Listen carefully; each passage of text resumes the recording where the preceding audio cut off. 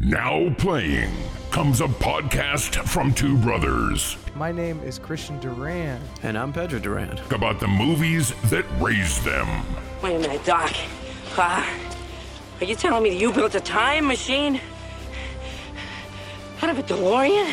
From the laugh-out-loud comedies to the explosive 90s action flicks. Welcome to Earth. The heartwarming animated classics to the tear-jerking Oscar bait dramas. You know, that's just like your opinion, man. And now, grab your popcorn, sit back, and enjoy the Duran Brothers Movie Podcast. Hello and welcome to the Duran Brothers Movie Podcast. My name is Christian Duran. With me, as always, is Pedro Duran. and we are the Duran Brothers. Every week we get on here and talk about the movies that raised us, the movies that we watched as we youngsters, the movies that we rented from Blockbuster, Hollywood Video, the DVDs that we stole from Walmart. I never stole the DVD from Walmart, but the many movies I purchased on DVD. I had quite a collection at one point. And the Blu-rays that we DVDs? watched. I did have a lot of DVDs. I loved the DVD. Yeah. I was Anything a big fan from Columbia House? Columbia House is, people really need, somebody needs to do a documentary on Columbia House, like a Netflix 6-part documentary on Columbia House. Of like, it was for those Empire, that was for people who don't know, this is way before, eons before the internet. Columbia House was and help me if I stumble, but Columbia House was a mail order VHS delivery thing, subscription service. So basically they would send you this, like, it was almost like a stamp book, right? It was like this book or this like leaflet going like, here are all the movies you can buy. So basically they would do like an introductory offer of like, all right, you get 7 VHS movies for like 10 cents or something, each for a penny or something. And then the next ones you have to buy for like $9.99 or whatever. I don't remember what it was. Yeah. And they had CDs as well too, so you could get CDs as well too. So what people would do is just like get the 7 movies, and then like, all right, now you get to buy one, and then they would just never pay. Yeah. That's basically it. Or just like keep buying movies, and they would send them to you and be like, I'm not paying. Yeah. Or like there's tons of scams. Like some people would like send it to, I've heard of people sending it to a different mailbox and just like picking it up and then just, never paying it or whatever. And that's the way to go, because back in the day, it's so hard to track people. You know what I mean? Yeah. And they would like, it was like, this was like before, I don't know if I'm saying this right, but this was before credit cards were like really like the way they are now. Yeah. Yeah, it's like everything's connected to your credit card. Yeah. It's not really like that. Like they were like, all right, just send us a check. Yeah. No, we'll be waiting. You're not getting a check. Yeah, exactly. Yeah. Well, that explains it, because the Columbia House DVD division went bankrupt in 2015, August. Oh. I seriously can't believe they've been around since 2015. Like, I can't believe they survived that long. Yeah. That is insane. Yeah. Well, they're still around. Oh, no, it says was an umbrella brand. Yeah, exactly. It was a mail order. The company was sold to Pride Tree Holdings Incorporated. In 2013, the company changed its name to Film Entertainment Incorporated. The sale of the DVD division the sale of the DVD division at bankruptcy auction was announced August 10, 2015. Yeah. So Columbia division significant market in the 70s. Yeah. Although Direct Brand shut down music mail order operations in mid-2009, it continued to use the Columbia House brand to market videos in the U.S. and Canada, selling DVDs and Blu-rays via the controversial negative option billing. So yeah, I mean they had to get out of the music game a little really early because I mean after what Sean Parker and them came out, it was a done deal, So it's like I'm buying CDs from a fucking stamp book. No, I'm not doing that. Yeah, here's a better way of explaining it than I just did. But during the first 3 decades of Columbia House, it had a most unique marketing strategy: give the customer a handful of vinyl records for free, with the promise that they would purchase a set number of records at full retail price plus shipping. And then eventually they moved on. They included movies. There were dozens of small sheets of stamps that were enclosed in the mailer. These stamps had pictures of the actual album cover of the records that Columbia House would sell. The customer would tear the stamp off the sheet, lick the back of the stamp, and affix them onto the order card. These Columbia House envelopes would come as junk mail to what seemed everyone's home on a regular basis. One recipient might get one type of offer, but a neighbor might receive a more lucrative offer. Many times it was the teenagers of the house who were intercepted this mail. They were easily suckered in with the idea of getting the albums they wanted all at once, and all they had to do was buy 3 or 4 albums within the next 2 or 3 years. There were many underage customers who legally could not be bound to this agreement contract. Columbia House knew these were unenforceable, but they didn't care. Eventually, they changed this policy. Columbia House made it easy to defraud them. Some older than teens scam by getting free music with the intention of never paying, sometimes amounting to stealing hundreds of thousands of dollars of CDs. Yeah. And that's basically what everybody did. Ghetto D. And that's how I got Big Punisher, Capital Punishment. So shouts out to Columbia House. They took the kiss of death so I could be the last Don. No, that's him talking about Columbia House. Well, good for Master P. He made it out on that. Yeah, shouts out. So I hope everybody had a good Thanksgiving. We were just talking about our Thanksgivings, even though Mike doesn't celebrate in the great country of Australia. Yes. They took it away from me when they gave me my passport. They took away your Thanksgiving. Yeah. I said I can't do it, Yeah. It's like taking the oath, like the presidential oath. If you have I'm pretty sure if you have multiple passports, you have to give one up if you become president of the United States. Because you can't show favoritism. Yeah. But I mean, obviously after you're done with your tenure, right? Yeah. You can get and then back. You bring favoritism back. Like you weren't holding on to your favorite. Okay. Anyway. Yes. But stupid rules. Yeah. No Thanksgiving for me. I just went out to a little barbecue place in the city, had a bunch of beef briskets and bacon slabs and whiskey. What? Whiskey. Yes. So that was good. Did want to ask you in the because this is another momentous moment in November that's happened, and it's been coming up in my timeline all over the place. 60 years ago, today's the 60th year of the assassination of Johnny Kennedy, John F.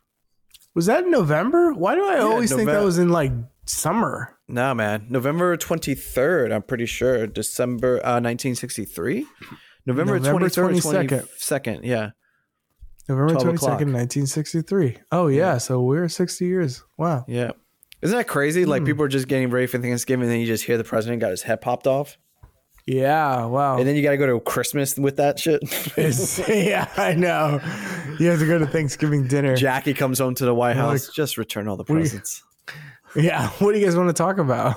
Yeah, no, right? Woo! But the reason I bring it up because it's been coming up my timeline, and everyone's doing a retrospective because it's 60 years and stuff. Yeah. So, have you seen JFK, the film, the Oliver Stone film? I have seen JFK, and I don't love it. Yeah?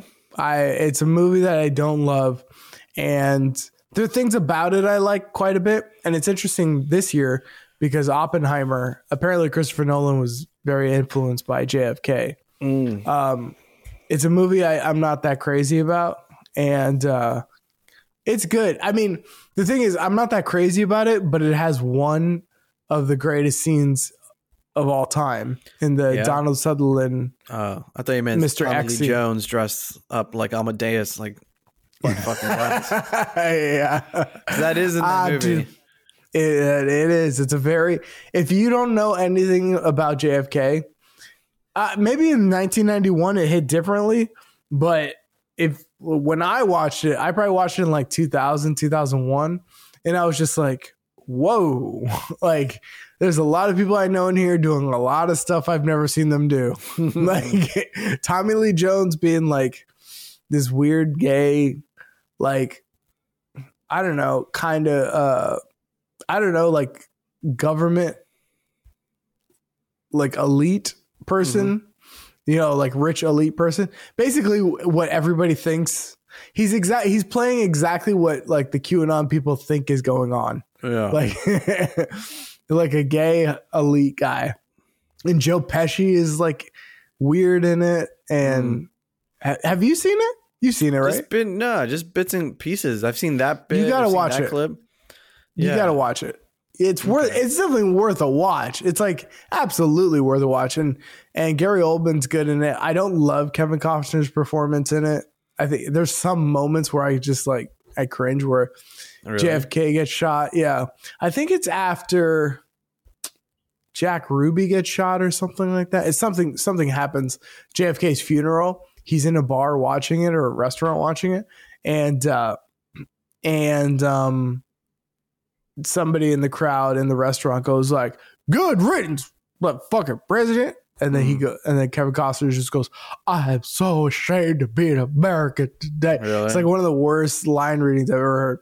But the one thing about that movie, it did open my brain to realize that, you know, people have always disliked the president. Like it hasn't always been unanimous. Like I didn't realize that there were like people who didn't like JFK at the time. And when I watched it, it was around, you know, Bush time.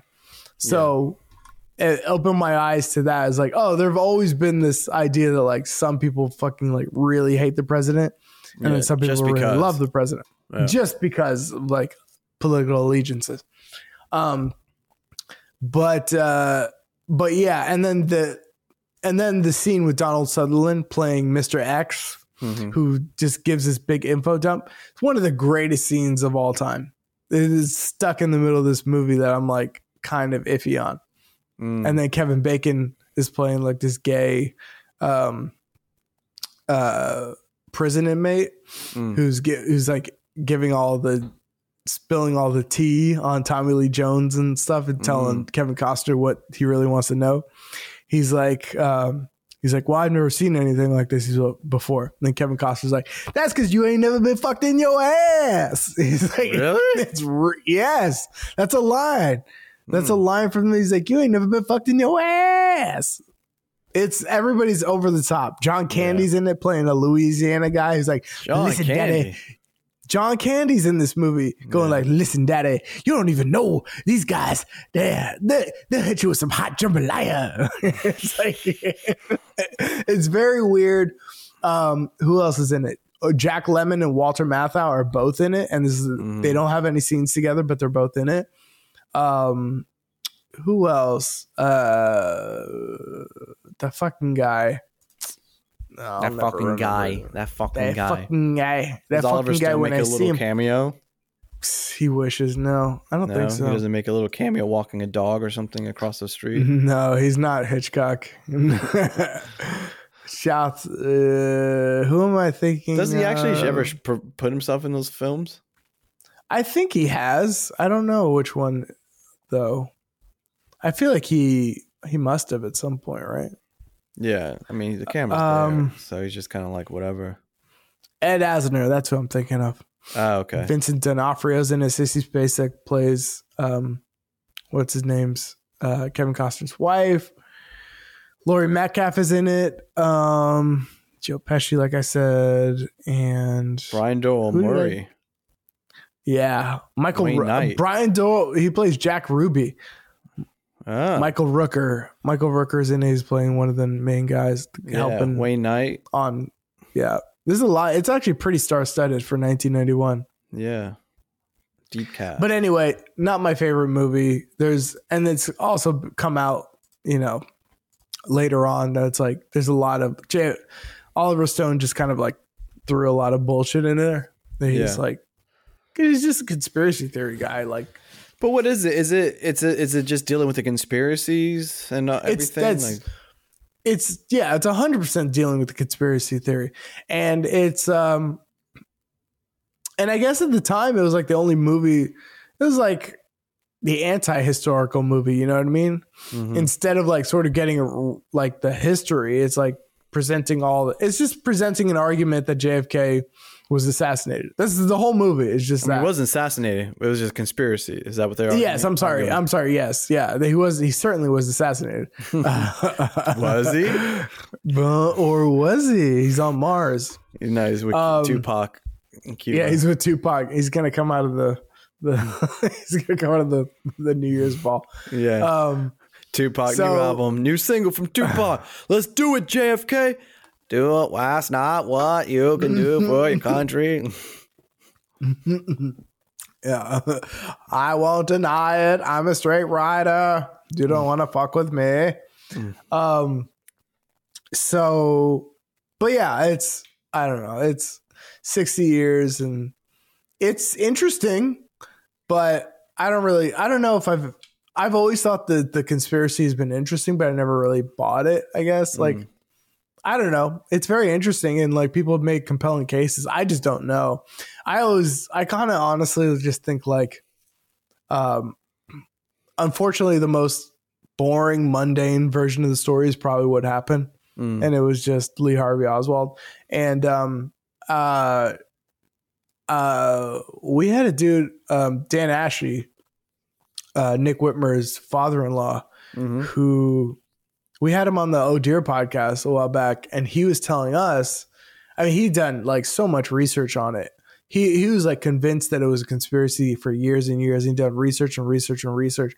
And then like he'd read so much about it that eventually he came down to the conclusion like, yeah, after all that, I just kind of think it was just one guy. It was just Lee Harvey Oswald. This is really it. Yeah, he's like I read everything and I read it. It's like it's just after a while, it's like it's just easy because it's very easy to go to make the facts work towards your conspiracy theory if you want them to. But it's just kind of like after a while, you just have to go like, no, it's probably just one guy. But he did he did raise an interesting thing that I've never heard of, is that like. One of the things is like it was Lee Harvey Oswald shooting, but he missed. He either hit him or missed, and that the one thing where it was a government kind of cover up was that one of his Secret Service agents accidentally shot him. He like slipped up, he fumbled his gun and accidentally shot him in the car. Yeah. And in order to like save face, they're like we can't let that out or whatever. Yeah. But so that I was like, that I believe more than like it was this whole big thing. Yeah. That was like just someone fucking up on the job. Exactly. Like we were joking around. They're like, if you look very closely at the Zapruder film, you can see like his security guard go whoop, whoop, whoop, whoop, whoop. Yeah. Like, like fucking Three Stooges shit. It's like, you just stopped the president, dummy. But yeah, no, and to me, it's just not. People love that movie, by the way. I just don't. It just never hit me that way. I'm not crazy about Oliver Stone movies. Yeah, I've never really, like I said, I've never watched it front to back. I just seen clips, and I've seen that black and white grainy footage of Tommy Lee just sodomizing a young dude, and I was like, what the hell does this have to do with, you know? So, it all is connected, buddy.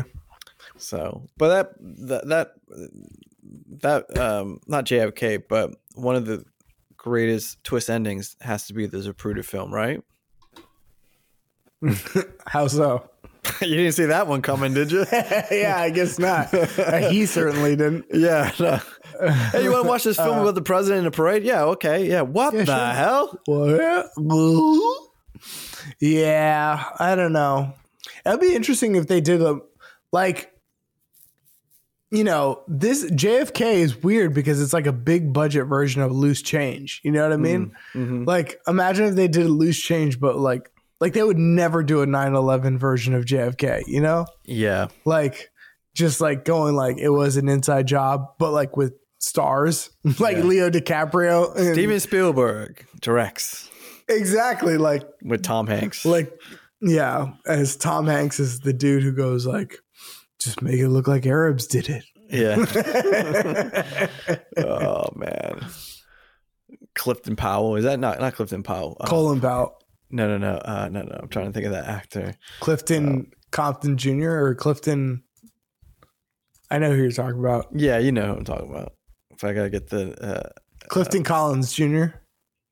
Oh yeah, he could be in it. Yeah. I'm thinking, that's not who you're talking about. No. I'm thinking. Fuck. What's that movie? We Were Once Warriors. We were once warriors. We were. He's a Kiwi guy. Oh, I know. He's fucking in Training Day. Tamura Morrison. No, Cliff Curtis. Cliff Curtis. That's it. Yeah, he could be the Osama bin Laden motherfucker. Of course. Yeah. Is he even? He's Kiwi. He's New Zealand. Yeah, that's what I mean. He's That's a Kiwi. so funny. He's indigenous. He's a Maori. Yeah. They make him Arab and everything. They make him Arab and everything. I think he was in True Lies. He was. No, he wasn't in True Lies. That's me. He's in Training Day. Yeah, he's in Training. He's a Mexican. Remember? Yeah. He was a Mexican. Goes, you ever get your shit pushed in? Man, I got my shit pushed in. Oh, wow. Yeah, all three of those motherfuckers. Well, no, not the one Mexican dude, but not a fucking, what's his name? He plays a Mexican every movie, and he always plays the same Hector. Hector, yeah. Yeah, he that plays dude. Hector. Yeah. He was in fucking Bruce Almighty. He gets a monkey comes out of his butt. Yeah. That's he plays a true blue Mexican. Yeah, that is Chicano. that guy plays that guy is typecasted like a motherfucker. And nobody even like, everybody knows his face. And you know, as soon as you see him, oh, he's supposed to be like a LA gangbanger, dude. Yeah. Like I don't know if he's ever played. And it's funny because his name is Noel. Yeah. Where is this dude? I'm looking for this dude in the cast. Yeah, that dude. Yeah. If you go to his IMDb, all right, I'm gonna read. That's how I his know him shit. from Fast and Furious too. Fast and Furious. Yeah, of as course. well. Anytime you need an LA dude, LA Mexican dude, he is going to be playing it. Noel Gugliemi. Yeah. And he's like an Italian. I know, that's why it sounds crazy, right? Yeah. You better get Noel. Yep. This He's dude got still working. 31 projects coming up. Rudy, Garcia, Open Road.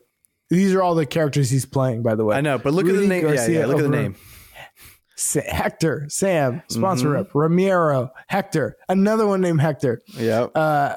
Hector. Wait, Hector is that again. two? That's literally two in a row. There's four. Oh my God. I see.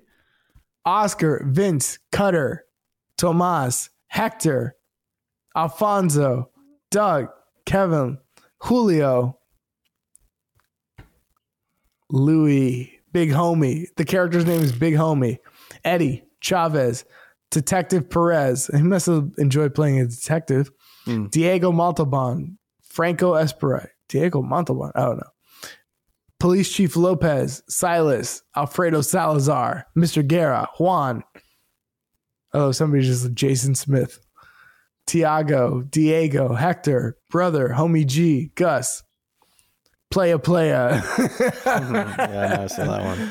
Bro is working though. Yeah. Dude is working. I'm sure he's fine. He's got a nice house, I bet. Oh, hell yeah. Living it up.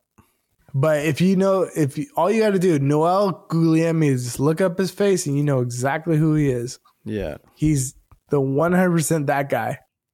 Yeah. I'm looking up his net worth. He's got more money than me, I'll tell you that. Net worth. $2 million. $2 million. Yeah. And he did a lot of According to parts, I this. guess. But like, I mean, somebody should give him a starring role at this point. He's earned it. Come on. Yeah. Well, maybe he just doesn't want the fucking fame and all that bullshit. Maybe he doesn't. He's actor for hire, man. Talk about a character actor. Yeah. Yeah, maybe he's not about that. I wonder if he's got an invitation to the Oscars. You think? I mean, he deserves one. He's been in, I wonder how many Oscar movies he's been in.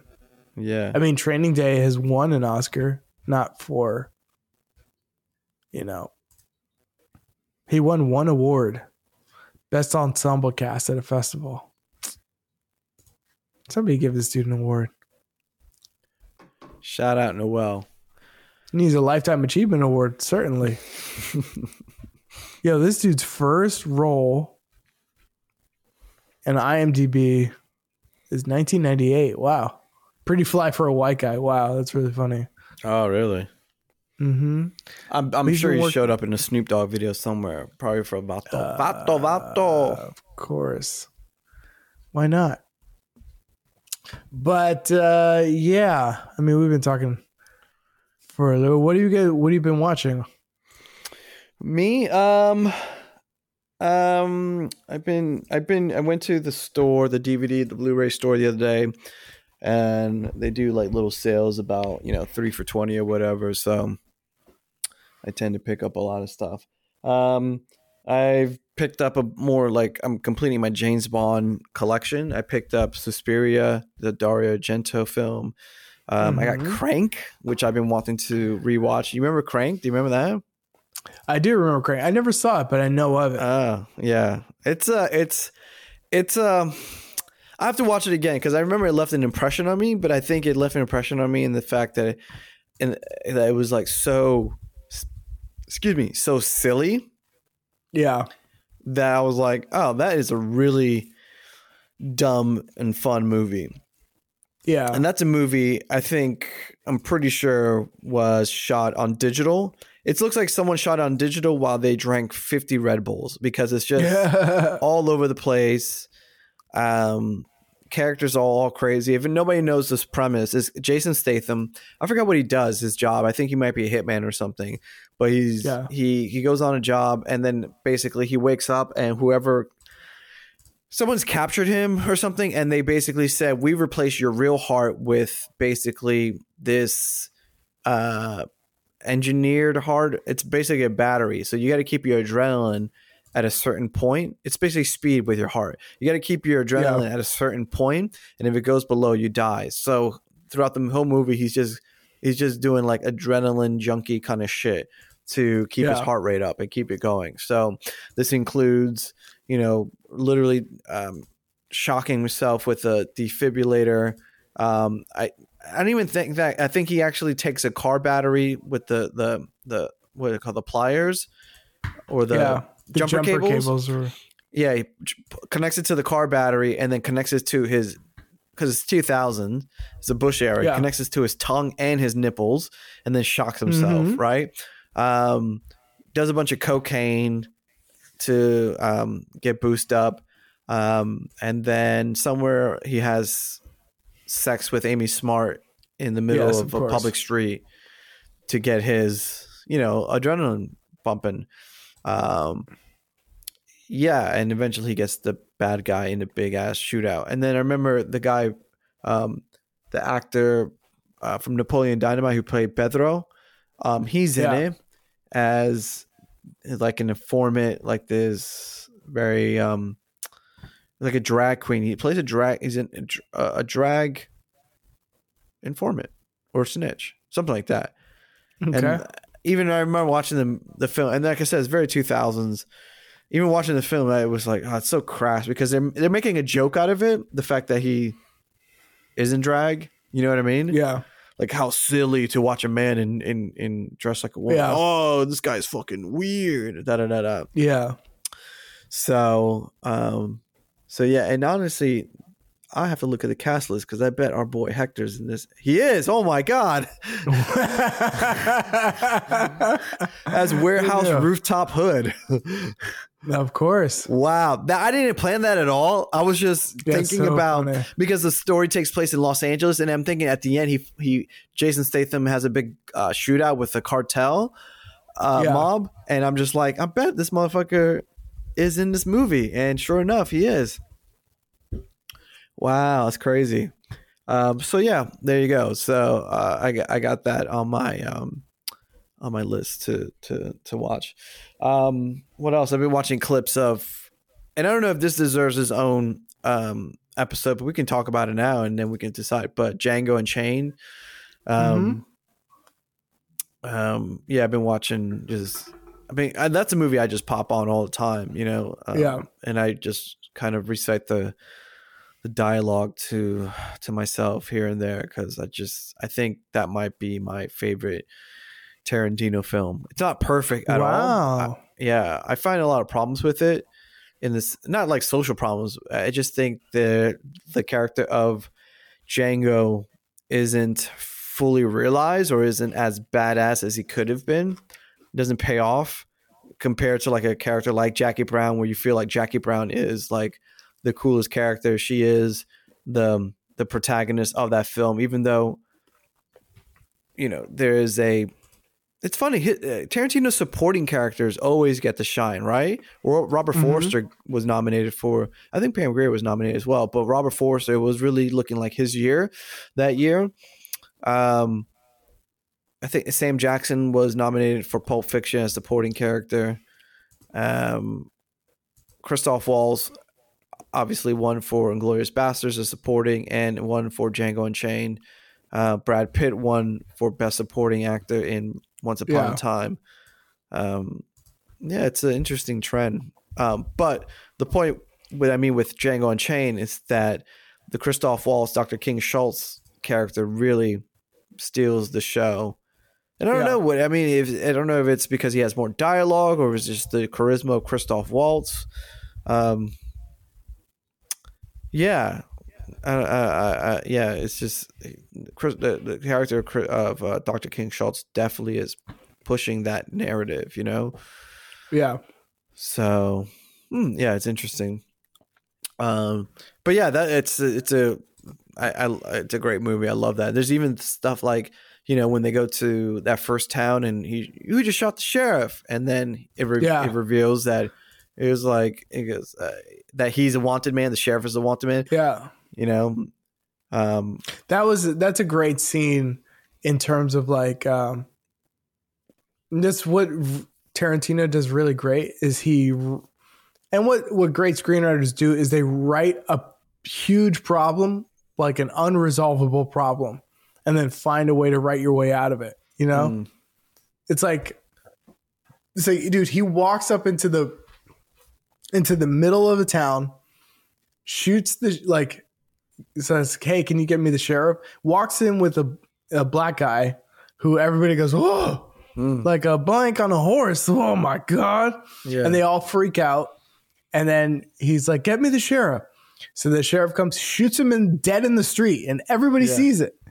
And it's like, even Django's looking at him like, what the fuck are we going to do? Yeah. Can we just leave? Yeah. Like, he's like, what the fuck is going on? Like, how are we going to get it? It's one of those great, like, this is an impossible situation to get out of. And you somehow write yourself out of it. That's those are the best. And like, and it makes sense and it's logical and it totally works. And it's one of my favorite scenes. Yeah. Is this the marshal I have the privilege of addressing? That's right. This is U.S. Marshal Tatum Gillum. Is it Tatum Gillum or something like that? Something like that. I'm on the bar, Marshal. He's like, and I have your word that you will not shoot me in the street like a dog. Like you just shot our sheriff. Yes, exactly like that. Well, as much as we all like to see that, I ain't gonna cheat the hangman off the rope. Yeah. So good. Yeah. So good. Yeah, it's a great movie. I put it on a lot and then I always end up falling asleep before they get to candlelight.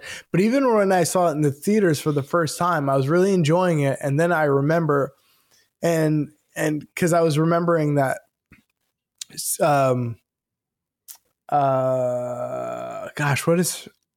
feel so bad. Sally Menke. Sally Menke had passed away before this movie came out. And this is the first movie he had made without her. And I remember just going like, ooh, this is it feels a little unnecessarily long. Like when Django gets captured, the Lynn Dickey company. After Christoph Waltz gets killed, and then Django gets captured again, and then the whole Australian scene, I was just like, this is overly long and like really unnecessary. I agree. Yeah, even when I watched it the first time, I agree. I was like, what the fuck is happening like here in this scene? Like why? Yeah. It kind of stalls out. And I understand why they have that scene there, because A, it's to show that Django is now, the apprentice has become the master in a way, right? And then B, because Tarantino loves to have himself in his own fucking movies, you know? Yeah. So, but I did find it to be like, yo, what the fuck? Like, it's going on a little bit too long. And yeah, that might, and the new editor is Fred Raskins, I believe. Yeah. But it might be a thing where they didn't have that rapport yet to be like, more collaborative. Like, I gotta shut you down here. Yeah. Yeah. But yeah, I mean, I think Sally, she also started with him, right? It was like, she's been on everything, I believe. I could be wrong. I think so. But I think she's edited everything with him.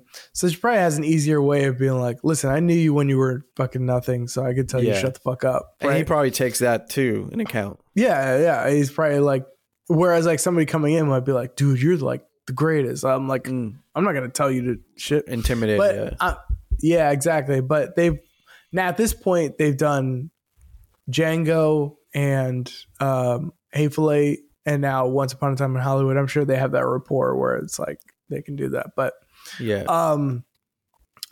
so that movie, that was one of the first ones where I remember reading a review saying like Tarantino like loves to hear the sound of his own dialogue. I was like, yes, that's true. That's always been true, but never more so than here.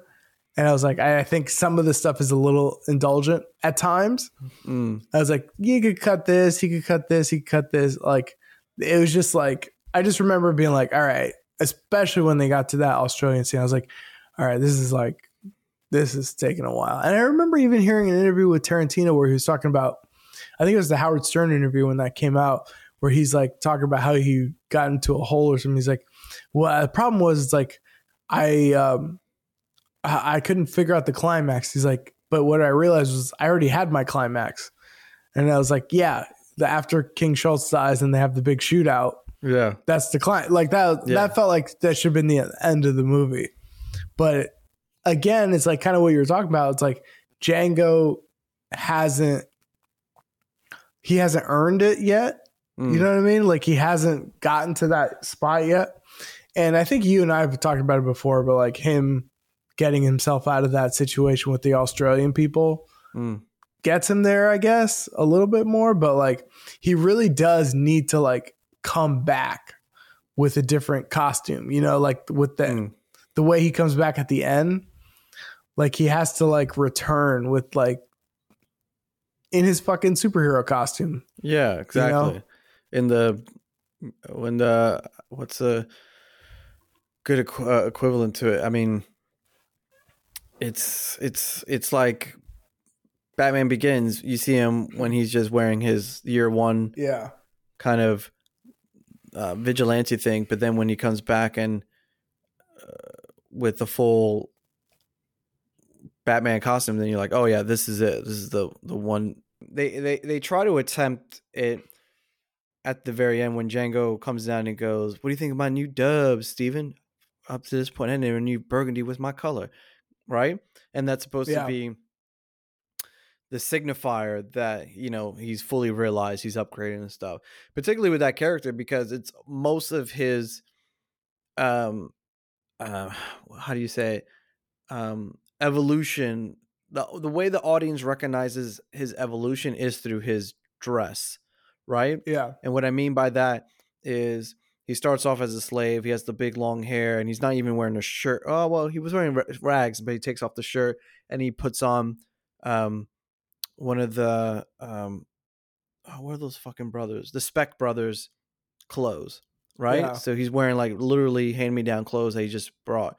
And then they do the thing, and then they're going to go to Don Johnson's place, and Dr. King Schultz is like, as my valet, you have to play the part. And he goes, you going to let me choose my own clothes? He was like, but why not, So then he chooses the fucking blue boy French, no, I don't know what that is, the pirate Jerry Seinfeld outfit looking thing. Yeah, exactly. And then the girl calls him out. She was like, what do you do for your masters? Didn't you hear? I'm free.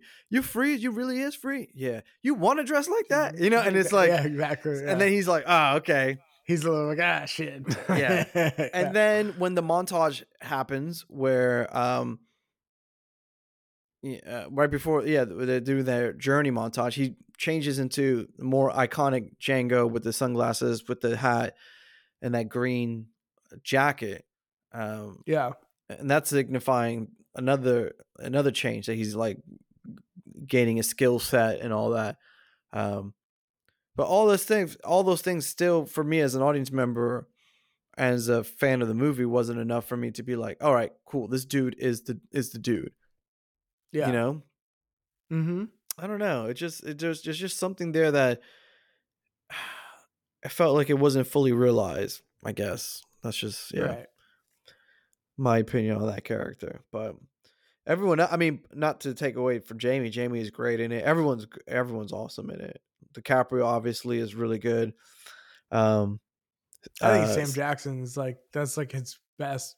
It's one of his best performances. So fucking crazy. Yeah. I remember him on Howard Stern talking about that. He's like, I thought it was fucked up. I didn't get nominated. He's like, Leo should have been nominated. So and so should have been nominated. Like he was like, fuck that. He's like, I was great. He is, yeah. He's amazing in that. Yeah. Oh, Mr. Candy, you can't imagine. Oh yeah. What's that? Who is that nigga on that nag? Hey, Snowball, you want to talk to me or my horse? You want to know the name my I'm fucking it up now. You want to know my name or my name of horse? You ask me. Who you talking about, Hoss boy? He goes, Dr. King Schultz like, oh, Mr. Monsieur Candy, you couldn't imagine not hearing your native tongue for 5 years or whatever. He goes, I can't imagine 2 weeks in Boston. And then Steve goes, 2 weeks in Boston? Mr. Kenny, you're a mess. Like, and it's just like, he's just so good in that role of just like that Uncle Tom, like, yo, what the fuck, man? Like, shut the fuck up. Right. But then he's also great because he is the mastermind behind it all. He goes, them motherfuckers ain't here for no mandingo. They're here for that girl. Steven, what are you talking about? They playing your ass for a fool. That's what I'm talking about. That nigga Django and Hildy, them two niggas know each other. Like, and you would never pay never mind for no $500, but that $1,200 made you real friendly now, didn't it? Yeah. He goes, thank you. He goes, what did he goes? He goes, yeah, it's what made you real friendly now, didn't it? Thank you, Steven. You're welcome, Calvin. Oh man, so good, so good. But yeah, anything else you've been watching? I saw a documentary about John Ford. I think the night before yesterday. It just talks about his films. Him as a person. They interview a bunch of actors that he worked with. John, I call him, I don't know, John Stewart, Jim Stewart. I mean, it is John, right? Yeah. James, James and John's the same thing, right? Yeah. No. I guess Jimmy Stewart. John and Jack for some reason are the same thing. Yeah, that's it. Yeah. So they interviewed Jimmy Stewart,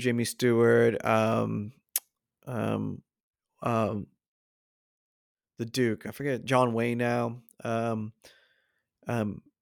was a Harry Carey Jr. was another guy. Yeah. They interviewed a bunch of people and just talk about about working with the man and how. And Steven Spielberg was in it. Martin Scorsese's in it, and they talk about John Ford's influence on them. And yeah, they show clips of the film. It's interesting that because Spielberg brings up that story that he portrayed in the end of Fablemans, Yeah. and the way he talks about it is just exactly how it happens in the Fablemans. So Yeah. so it talks about that. Just talk about him just being he seems like a prickly man, you know? Yeah, I'm sure. So Yeah, he was kind of like he's one of those like weird dudes that's like from what I understand, it's like he's kind of like a not a drunk, but like yeah, maybe a drunk. Like I just remember reading like he's one of those harsh dudes that like would he's a World War II guy. He just get drunk and like say mean shit to people that yeah. he loves. So I remember one story there was like that he was on set and I guess John Wayne didn't go to World War II Mm, and he made fun of him. He's like in front of everybody just like talking shit about basically calling him like a pussy for not going. yeah. And I guess John Wayne was like very sensitive about that. And then I don't know, somebody else came up afterwards and was like, don't you ever fucking say that to him again or something like that. Really? Yeah, it's just like some weird thing. Like he's just one of those dudes who's just like he has the whiskey and then he starts fucking being mean and aggressive. Mm. Yeah, in that But documentary, they were talking about they were interviewing Jimmy Stewart, and he said for a long time, like I guess the reputation of John Ford was that he always kind of shat on people, like someone was always on a shit list, and then mm-hmm. he was having Jimmy Stewart was having a conversation with someone. He goes, oh, he's never really done that to me. He's never really called me out on anything. Yeah. And then one day, it has to be on the set of Liberty Vans.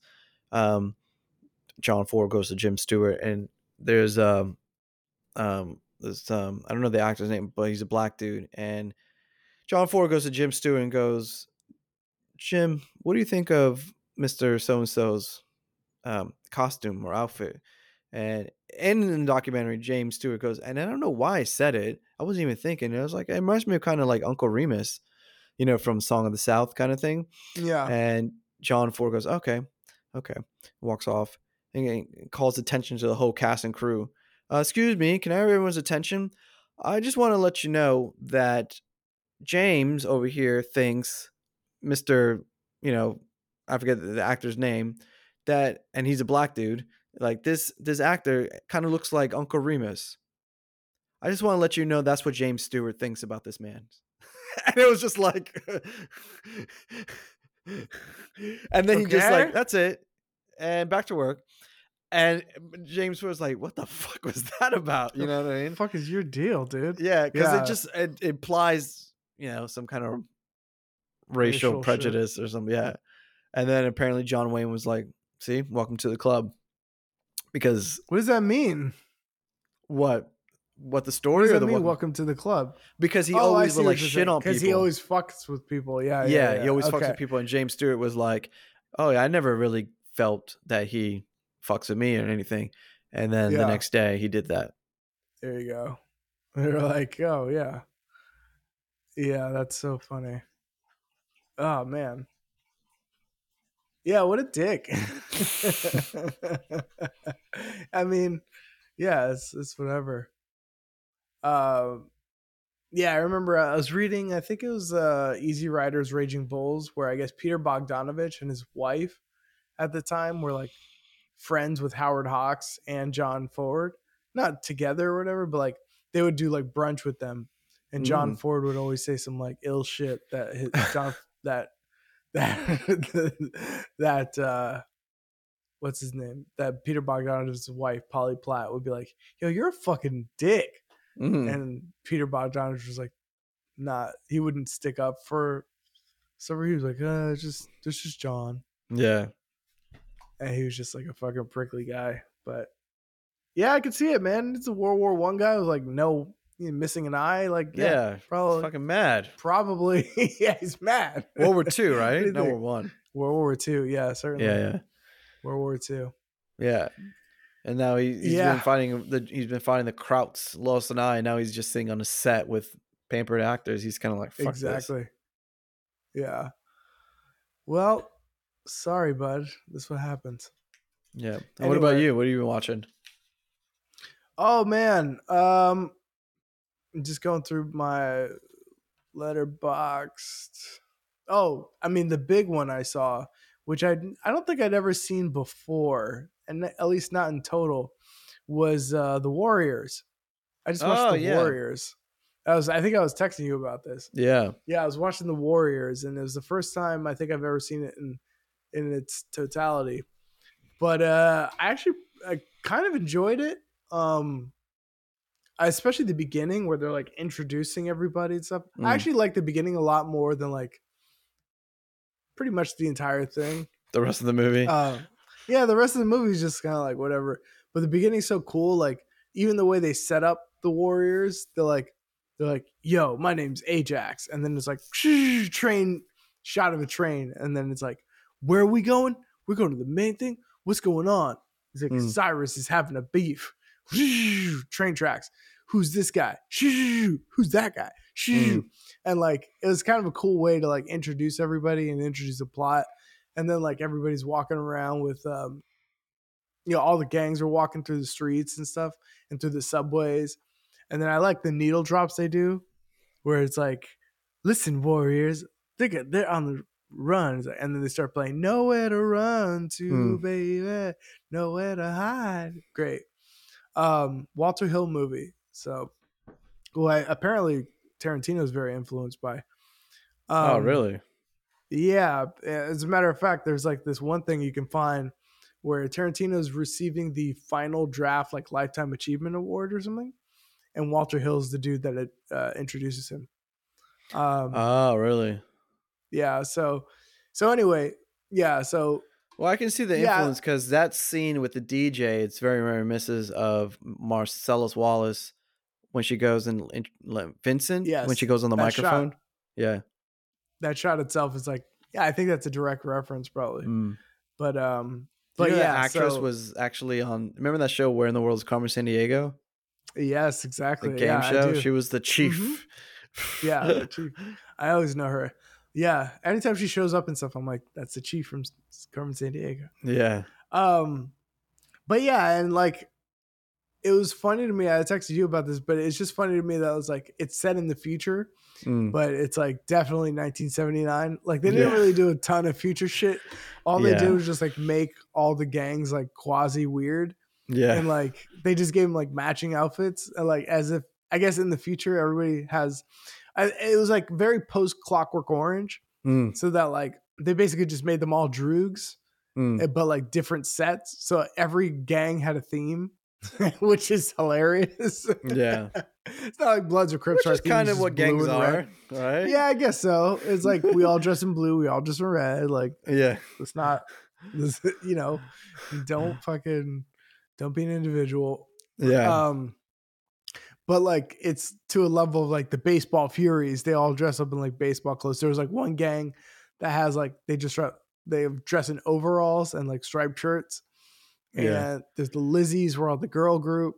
Yeah. There's like a karate one, and there's like, the roller skate guys. The roller skate guys, yeah. And then at the very end, it's like I forgot they're called the Riffs, I guess. They were just like all the black gang. Yeah. The black gang. They're literally just the black gang. There's black guys in black shirts and black pants. Like and they show up to essentially not rescue. They came there to like fuck up the Warriors, but they realize that the dude who started the whole debacle, like he basically tells on himself. And he understands the Warriors are framed. Yeah. Yeah. But it's weird because they never like the dude. It is interesting. The Warriors get the guy who. So the plot of this movie is that like all the gangs in New York come together for a big like gang meeting, powwow. Like a powwow. It's a powwow. Like everybody, don't bring any guns, no weapons. We're all gonna like talk.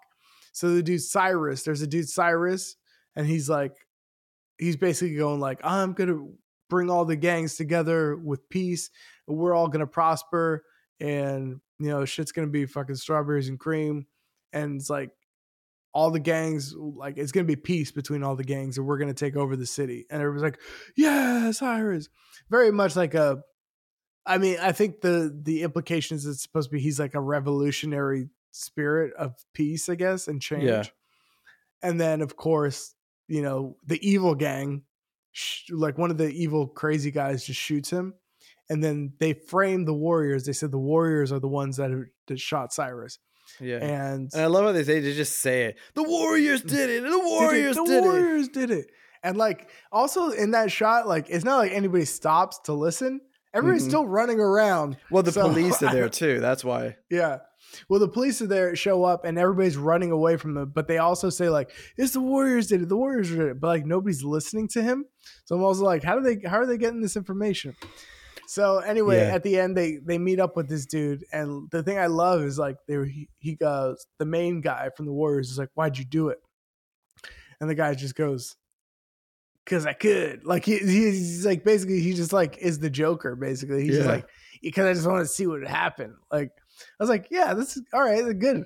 That's a good enough reason, man. Like just because he's just crazy and he just wanted to. Yeah. But I also don't understand why they framed the Warriors. I always thought it was like a thing where, because I didn't know the movie, I knew the plot basically, but I hadn't seen it. So I always thought it was like I thought everybody set out to frame the Warriors from the get go. Really, it was like very random. Yeah. And the plot's so simple. They have to like go from the Bronx to Coney Island and fight off gangs the whole way through. Yeah, the whole city's great. after them. Yeah, that's what I like. It's so simple. It's like so great, and like every turn, like they have to deal with every gang. Also, the cops are after them. The book is set in Los Angeles, which makes a little more sense because it's just more widespread. You know what I mean? Imagine to get from from one part of Los Angeles, let's say from East LA to the beach side on foot. I mean, it's a head trip.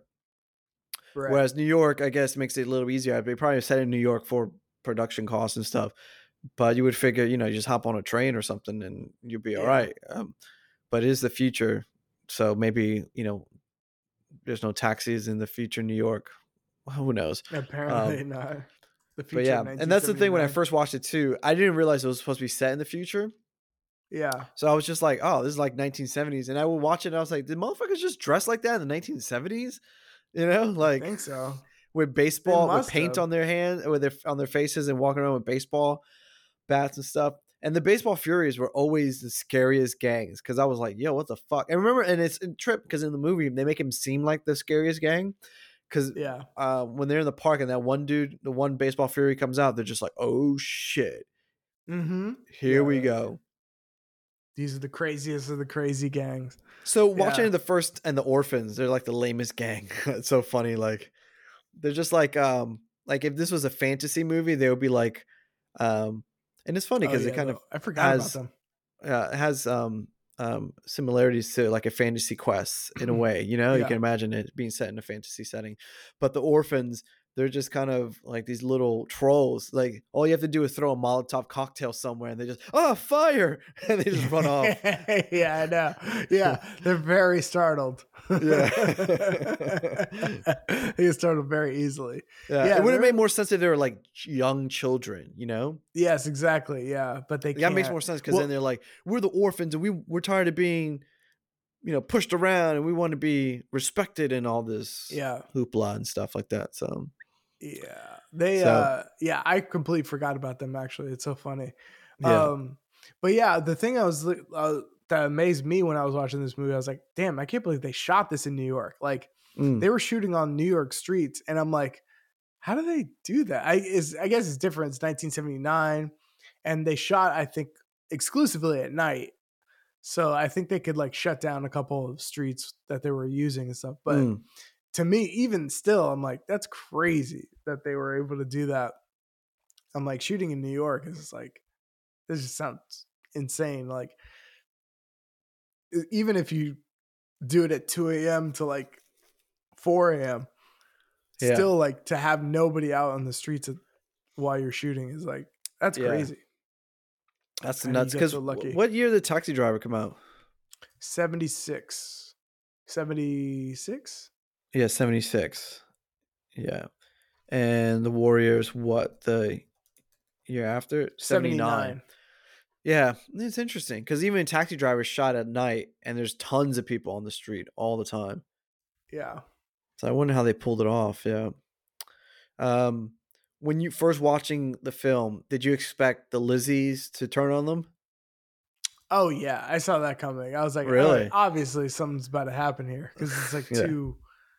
Yeah, it's like something they're setting him up. Like this is too weird, and especially when they get in that apartment, I'm like, okay. And the one dude just has the look of like, he's looking around. I was like, yeah, Yeah, the Puerto Rican guy. He's just like set up. Yeah, they're like, don't you want to fuck us? He's like, no, no. Okay. No. Yeah, I know. I don't know. Like every time I watch that, it's like, are they supposed to be like hot? Like is it 1970s hot? Because Yeah. like, I don't know, man. They look a mess, man. These chicks. Yeah, I don't know. Not really sure, but it definitely seems There's that like, one girl who's like dancing. She's like dead eye. She's like has no soul dancing. She's like looking, you yeah. know what I mean?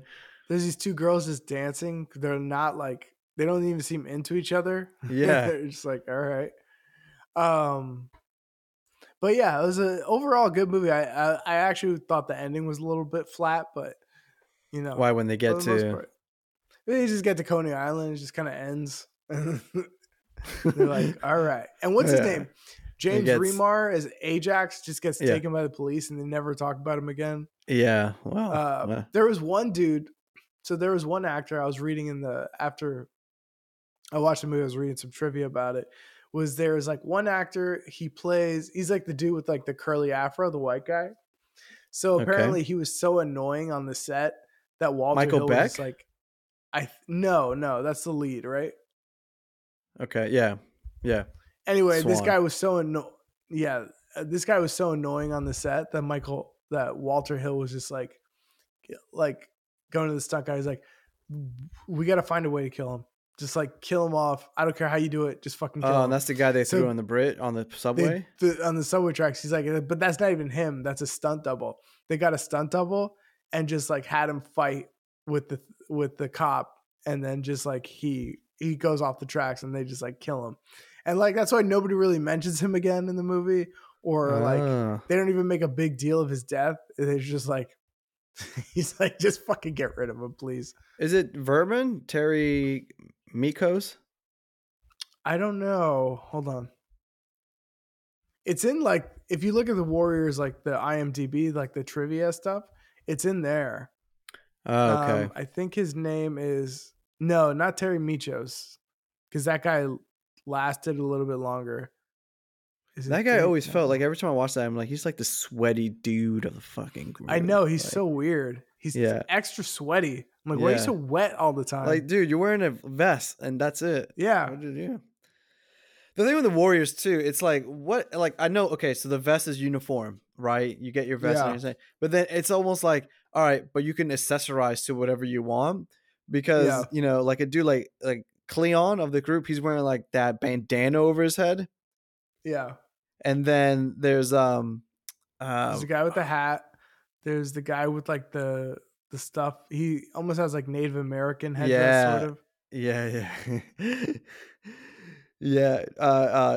His name Kushis or something like that. Yeah. Yeah. He's wearing like a Native American headdress. Yeah, man. It was a good movie. Yeah. I enjoyed it. I was like, it's been I've seen it forever, and it's so weird. They made a video game of it. I remember Rockstar. That's how I got made a video introduced game into it. Yeah. Yeah, the video game on PS2 or PS3 or something. Yeah. It was a while ago, but that was interesting. I mean, from Rockstar Entertainment. Yeah. Yeah. The only other ones I watched were I watched Casino, rewatched Casino, and I saw the movie. Finally, I've been trying to watch this movie forever. The Killing of a Sacred Deer. Have you ever seen this movie? No, I've heard about it. No, but I haven't seen it.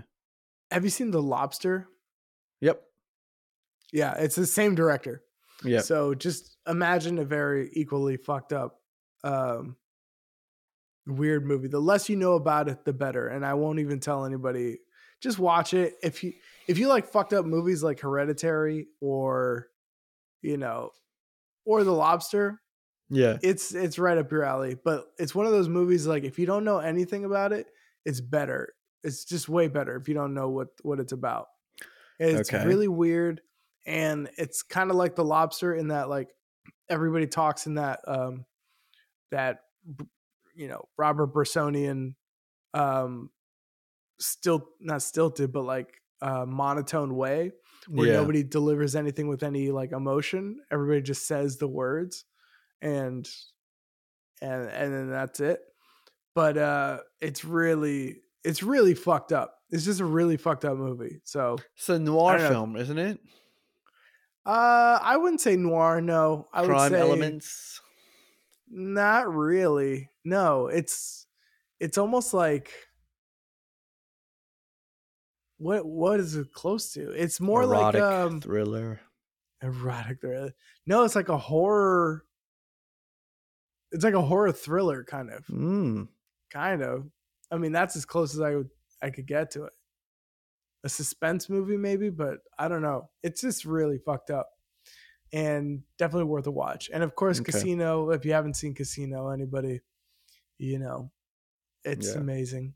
Catch up. Like, you gotta watch it. If you love Goodfellas, it's like the sister movie to Goodfellas. It's like as close you can get to Goodfellas without being Goodfellas. It's like Goodfellas in a casino. But it's focused on 3 people as opposed to like really Henry Hill's like one. It's just telling his story, whereas this Casino is telling the story of Robert De Niro and Joe Pesci and Sharon Stone. Yeah. The thing I love, the line I always think about is where Joe Pesci goes to the banker who's holding up his money. And he's like, let me tell you about myself because I should just be a little fair. He's like, Monday morning, I'm going to come over there. And if you ain't got my money, I'm going to crack your fucking head open right in the middle of the bank. And he's like, and right about the time I'm getting out of jail, hopefully you'll be getting out of your coma. And I'm going to crack your fucking head open again. You know why? Because I'm fucking stupid. I don't give a fuck about jail. That's an amazing thing to say to somebody. Because I'm stupid. I don't give a fuck about jail. Amazing. Yeah. Yeah. Yeah, it's funny because he plays a gangster, obviously, in Goodfellas, but it's a different type of gangster, isn't it? Yeah. He's like, but I don't know. It's like, it's weird. He's in Goodfellas and that he's basically he's playing the same kind of like maniac, He's playing like a fucking maniac again. So is he? Because I feel like Tommy in Goodfellas is a lot more impulsive. Like he will just shoot a guy he'll shoot what is it, Michael Spioli? He'll shoot Spider for fucking for talking back to him. Whereas what's the character? Is it not Tommy? It's Nicky. Yeah. In Casino. Yeah. I don't think he's that impulsive. He does a lot of stupid shit. He sleeps with his best friend's wife. He's loud in his criminal activities, even when he's as Robert De Niro says in that movie, like he's put in the black book. Yeah. So, yeah, I just don't. Yeah, he's not. I mean, he's fucking crazy, but he's not. Oh, I just made me think of something I want to bring up in a bit, but yeah. But he's still a fucking harsh ass gangster in that. Yeah. Charlie M, you made me pop your fucking eye out for Charlie M. Yeah. Okay. Anyway, go ahead. What reminded me, because I wanted to bring it up when we were talking about Killers of the Flower Moon. The Scorsese trademarks. There's going to be a scene where, like a torture scene, particularly when a mentor tortures someone to get information out of them. So but then I was thinking about in The Departed, where Jack Nicholson is beating DiCaprio's wrist or a hand with the boot. And he goes, that? And then flash forward to Killers of the Flower Moon, De Niro is spanking DiCaprio with that paddle. Remember? Mm-hmm. And I saw that and I was like, oh, this reminds me just like Departed, Mm-hmm. So, yeah, this is something of a trademark with this guy. So, yeah, he likes motherfuckers getting punished. It's all about fucking. Is that the Catholicism sinning and punishment? Yeah, I know, punishment, redemption, and atoning for your sins and all that stuff. I mean, what are you gonna do? Guy's a Catholic, and one dog is going this way, one goes going that way. What do you want from me? What do you want me to do? Yeah. What do you want me to? Fuck. There's a line from Casino. Oh, I can't remember now. Don Rickles gets it. I like when he gets who beats him? Nicky Joe Pesci beats him in the head, and he just falls over like an old man does. I know. Yeah, he does. Yeah, I was like, I've forgotten about that, and I was like, oh man, they just really put the hurt on Rickles. Yeah, no, it was a great one. And I love in Casino where he's talking. Joe Pesci is, excuse me, he's narrating, and in the middle of the narrating, he just starts beat with the bats, and it just cuts the narration too. Like, genius. It's really funny. It's because even when he's narrating, he's talking about it in real time. Yeah, he's like, well, it was his brother was getting made or whatever. I think that's what it was. He's like, it was about time they fucking did this and blah blah blah blah blah, and he gets hit, and that was a horror. That's a horrifying. I remember when I first saw that. Mom got that on VHS. She rented it from Blockbuster. Mm-hmm. And I was just like having to walk downstairs and see that scene. I was like, Jesus, that was so brutal. It's the most brutal, one of the most brutal deaths in movies. Yeah, because him and his brother hit with those bats, aluminum bats, and you hear it every hit. Dude, boom. The worst thing is like they get beat the fuck so bad, but they're still breathing. That's what makes it so awful. Yeah, they're burying he's them just alive. Like completely bloody, like pretty much just dead, but still breathing, like struggling to breathe. It's brutal. Terrible. Love it. But anyway, that's enough for me. I gotta go. Yes. But Mike, tell the people where you're gonna be. You can find me online, DRO_ESQ, all my socials. Check me out on Letterboxd. Follow me on X or Instagram, and you can see what I'm watching. If you have any movie recommendations, throw them my way. And and stay tuned. Yes, do indeed stay tuned. Christian Duran SVP on Instagram, ChristianDuranComedy.com for all your Christian Duran needs. Like, share, subscribe, rate, and review to the Duran Brothers Movie Podcast, and we'll talk to you all next week. Bye. Peace.